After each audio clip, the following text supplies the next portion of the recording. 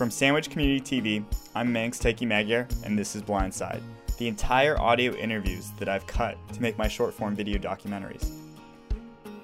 My friend Eileen Powers was diagnosed with cancer, and instead of just sort of sitting there and feeling terrible, she actually had the initiative and the resourcefulness and the creativity to do this brand new project called Can You Make Me Hair, which she has friends, strangers, anyone who's willing to send her handmade hair. Yeah, so I had a really normal life. I was a graphic designer. I also worked as a photographer, I still do. And I lived on Nantucket for 10 years, and then I moved here to the Cape in 2007, and I've lived here since. And you know, I have a social life, and I was very athletic. And the next thing I knew, you know, I started to feel sick. So in 2018, in the summertime, I started to feel fatigued, and I just wasn't feeling like myself. And I had some pain, but nothing significant. And then I had just some routine tests.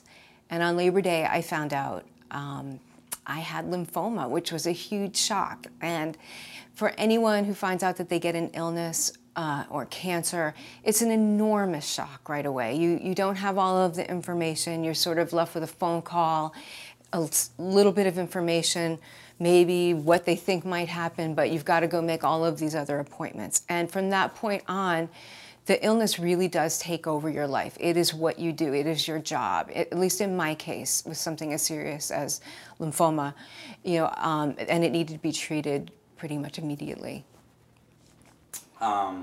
And then can you go back into the exact origination of the, like, you were an artist, you were always illustrated, and how did it transform? You were going through all this. I feel so lucky that, you know, that I'm an artist, because at least I felt I had some of the tools that I needed to deal with a serious illness like this. And in January of 2019, I really started to get treatment, and I was having chemo and that sort of thing, and my hair just fell out. And when you have chemo, and I've had 5 different kinds, all of your hair falls out. Your eyelashes fall out, your eyebrows fall out, the hair on your arm falls out, and of course the hair on your head.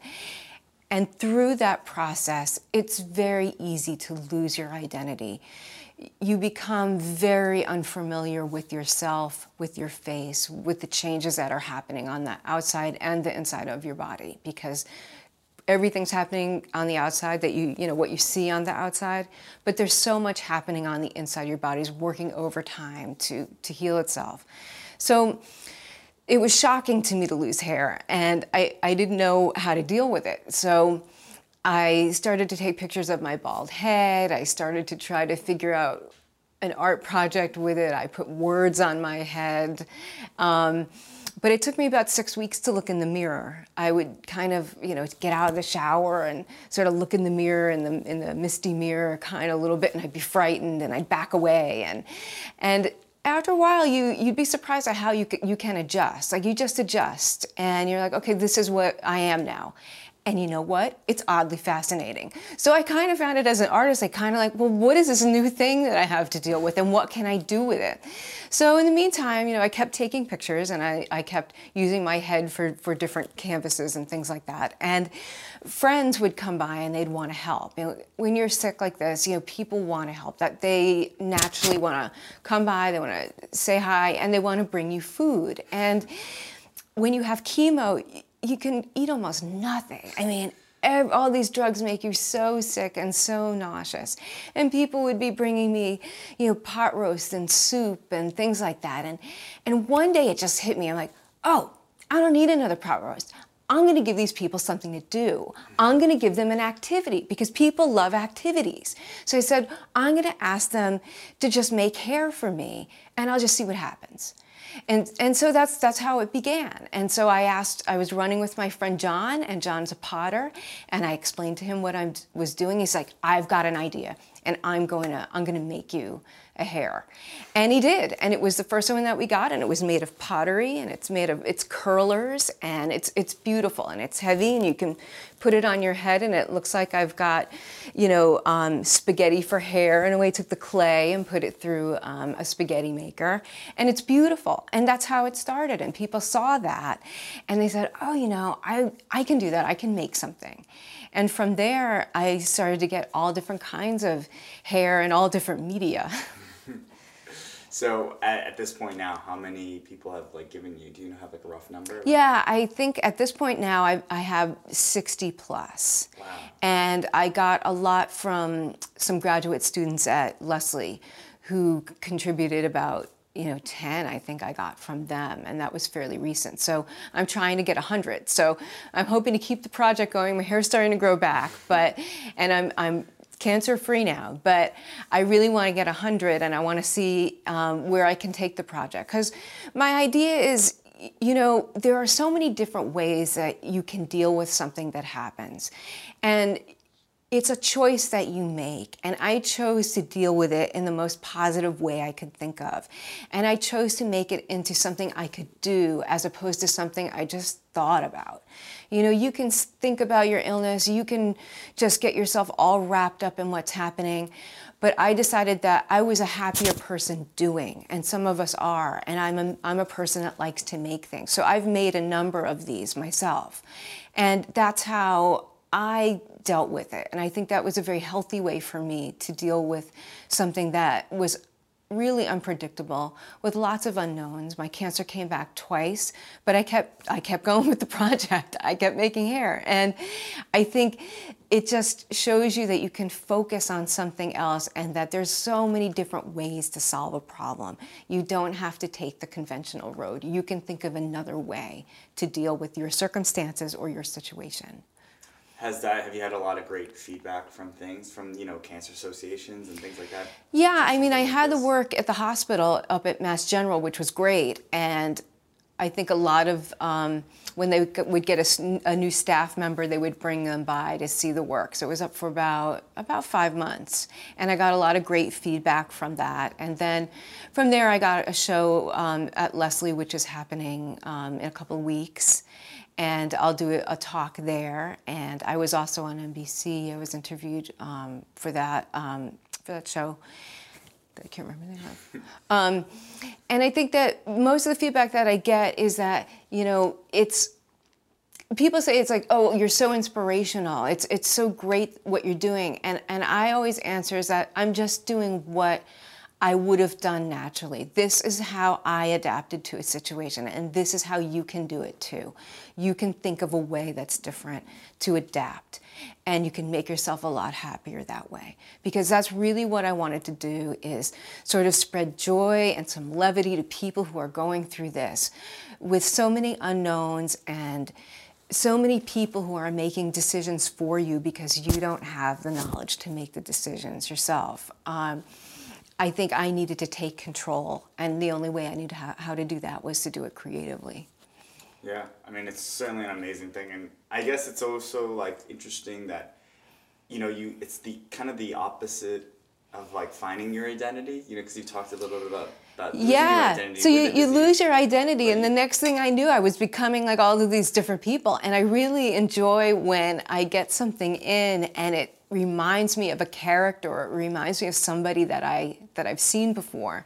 A friend of mine sent me a box, and she had made this beautiful headdress out of corn husks, and in the box was a little bit of corn silk, and that corn silk I just went right to the corn silk, and I put that on my head, and all of a sudden I looked like the guy who had been standing behind me at the Dunkin' Donuts on Labor Day, guy who was just kind of impatient, wanted his coffee, was on his hurried vacation, and I loved that. Every now and then I just get a little piece of something, and I'm like, oh yeah, I met that person in a parking lot once, or that was my next door neighbor, or a hair will come in and oh, my third grade teacher, so those are the ones that I have the most fun with. And then there's a whole nother subset of them that are more like sculpture.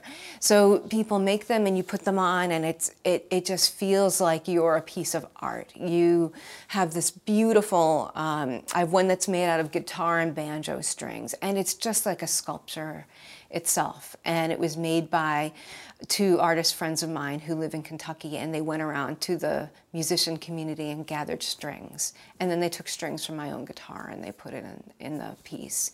And I love that because this project wouldn't work unless it was a collaboration.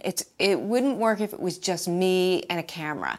I needed all of these people, and it's so much like the cancer process where you go to the hospital and you need all of those people who help you, all of the oncologists, all of the nurse practitioners, all the people who are in support positions. Everybody helps you, and you can't do it without that. So I feel like this project really mirrors the cancer process.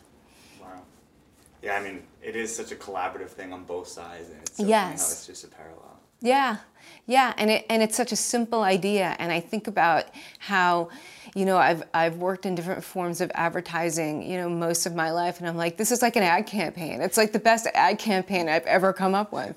But sometimes it feels like that to me, except that I'm not selling anything, and I'm like, yay, I don't have to sell anything, you know. And it's been so much fun. I've met so many people, and so many people have reached out and just wanted to talk about their cancer or talk about what it's like to make hair. And that's one of the beautiful things about this, is that it creates this bridge between you and people who might not normally know how to speak to someone with an illness. You know, people don't know what to say to you. They don't know if you're going to live. They don't know if you're going to end up in remission. And luckily, I am right now. But people don't know. We don't have the language to really deal with a lot of these very difficult situations in life, and people don't want to talk about death. And I think this project gave people a bridge so that they could talk about something else, and then maybe lead into talking about questions that they had for me, or questions that they had in their own life. And the other part of it is, you know, there are hair heads, I call them heads, that I have that people made together. So I was a catalyst for a conversation and an activity that someone else had with a friend. And I love that. I didn't need to be there. I didn't need to help. All I did was make a suggestion, and they did it themselves. And I'm so proud of that, because I think that's how we make joy, and I think that's how we spread joy to other people. And my hope is that someday other people will do this for their friends going through chemo. You know, they'll make hair for them, and maybe I can post those pictures of what they're creating. Mm-hmm. I think it's really fascinating with the communication aspect of it, because it's so weird. Like, my mom had cancer, and I feel so guilty that I just didn't know how to talk, you know? We don't know. And I'm sure you have so many experiences with people in that. Yeah, and I think one of the things about cancer is, you know, I dwell on this a lot when I talk about the project, but language. There's a lot of language that we use around cancer. There's a lot of language that we probably shouldn't use around cancer. I don't particularly like the warrior metaphor. I don't like to consider this a battle. And I consider my project another conversation, a way to change that metaphor about battles and fighting and warriors, because that's not how it felt to me. I've never been in a war. I don't know what that's like. Cancer is more like guerrilla warfare. It's more something that creeps up on you, and you make 1,000 decisions every day about your treatment, about what you're going to do, about what you can do. And that's the hard part about cancer. And then you wait. And so to me, it didn't feel like a battle as much as it felt like some sort of trial I was being put through. This was a challenge and a test. And I just chose to try to find a way to deal with it that was colorful, that reflected me, and that could reach out to other people. You know, people they want to do things, and when you give them an activity, they respond very well. You know, people want to do something, and I think people want direction. And I'm type A, so I'm like, I'm going to give you some direction because I don't need another pot roast. Yeah, I got a lot of pot roasts. Yeah. That's awesome. I mean, do you have any other things? I mean, I don't think you introduced yourself at the beginning. I don't Sure, know if you want yeah. that. Or... Sometimes I don't really include it, but it's always just good to have. I mean, sometimes I have like a not a catchphrase, but like a little sort of like, "Hi, I'm Eileen Powers," and if you want to do that, kind of almost do a greeting right to the camera. At this point. But I don't, and then right after you say your full name, say your sort of position of whatever you want to be. Like, I'm the founder of this movement, or I'm a survivor of cancer, whatever you feel that most you'd like to say. Okay. Yeah. Hi, I'm Eileen Powers, and I created Can You Make Hair For Me? The purpose of this project is to bring joy and levity to people who've gone through cancer and to their caregivers. So after 11 rounds of chemo, major abdominal surgery, a stem cell transplant, and CAR T-cell immunotherapy, she's now cancer-free and still going strong. She's still willing to accept other hair donations as part of her project, so keep a lookout and follow her on Instagram. Blindside is a Sandwich Community TV podcast. Subscribe to us on your favorite platform or visit us directly at www.sandwichcommunitytv.org so you can stay up to date with all the newest content. Thanks for listening.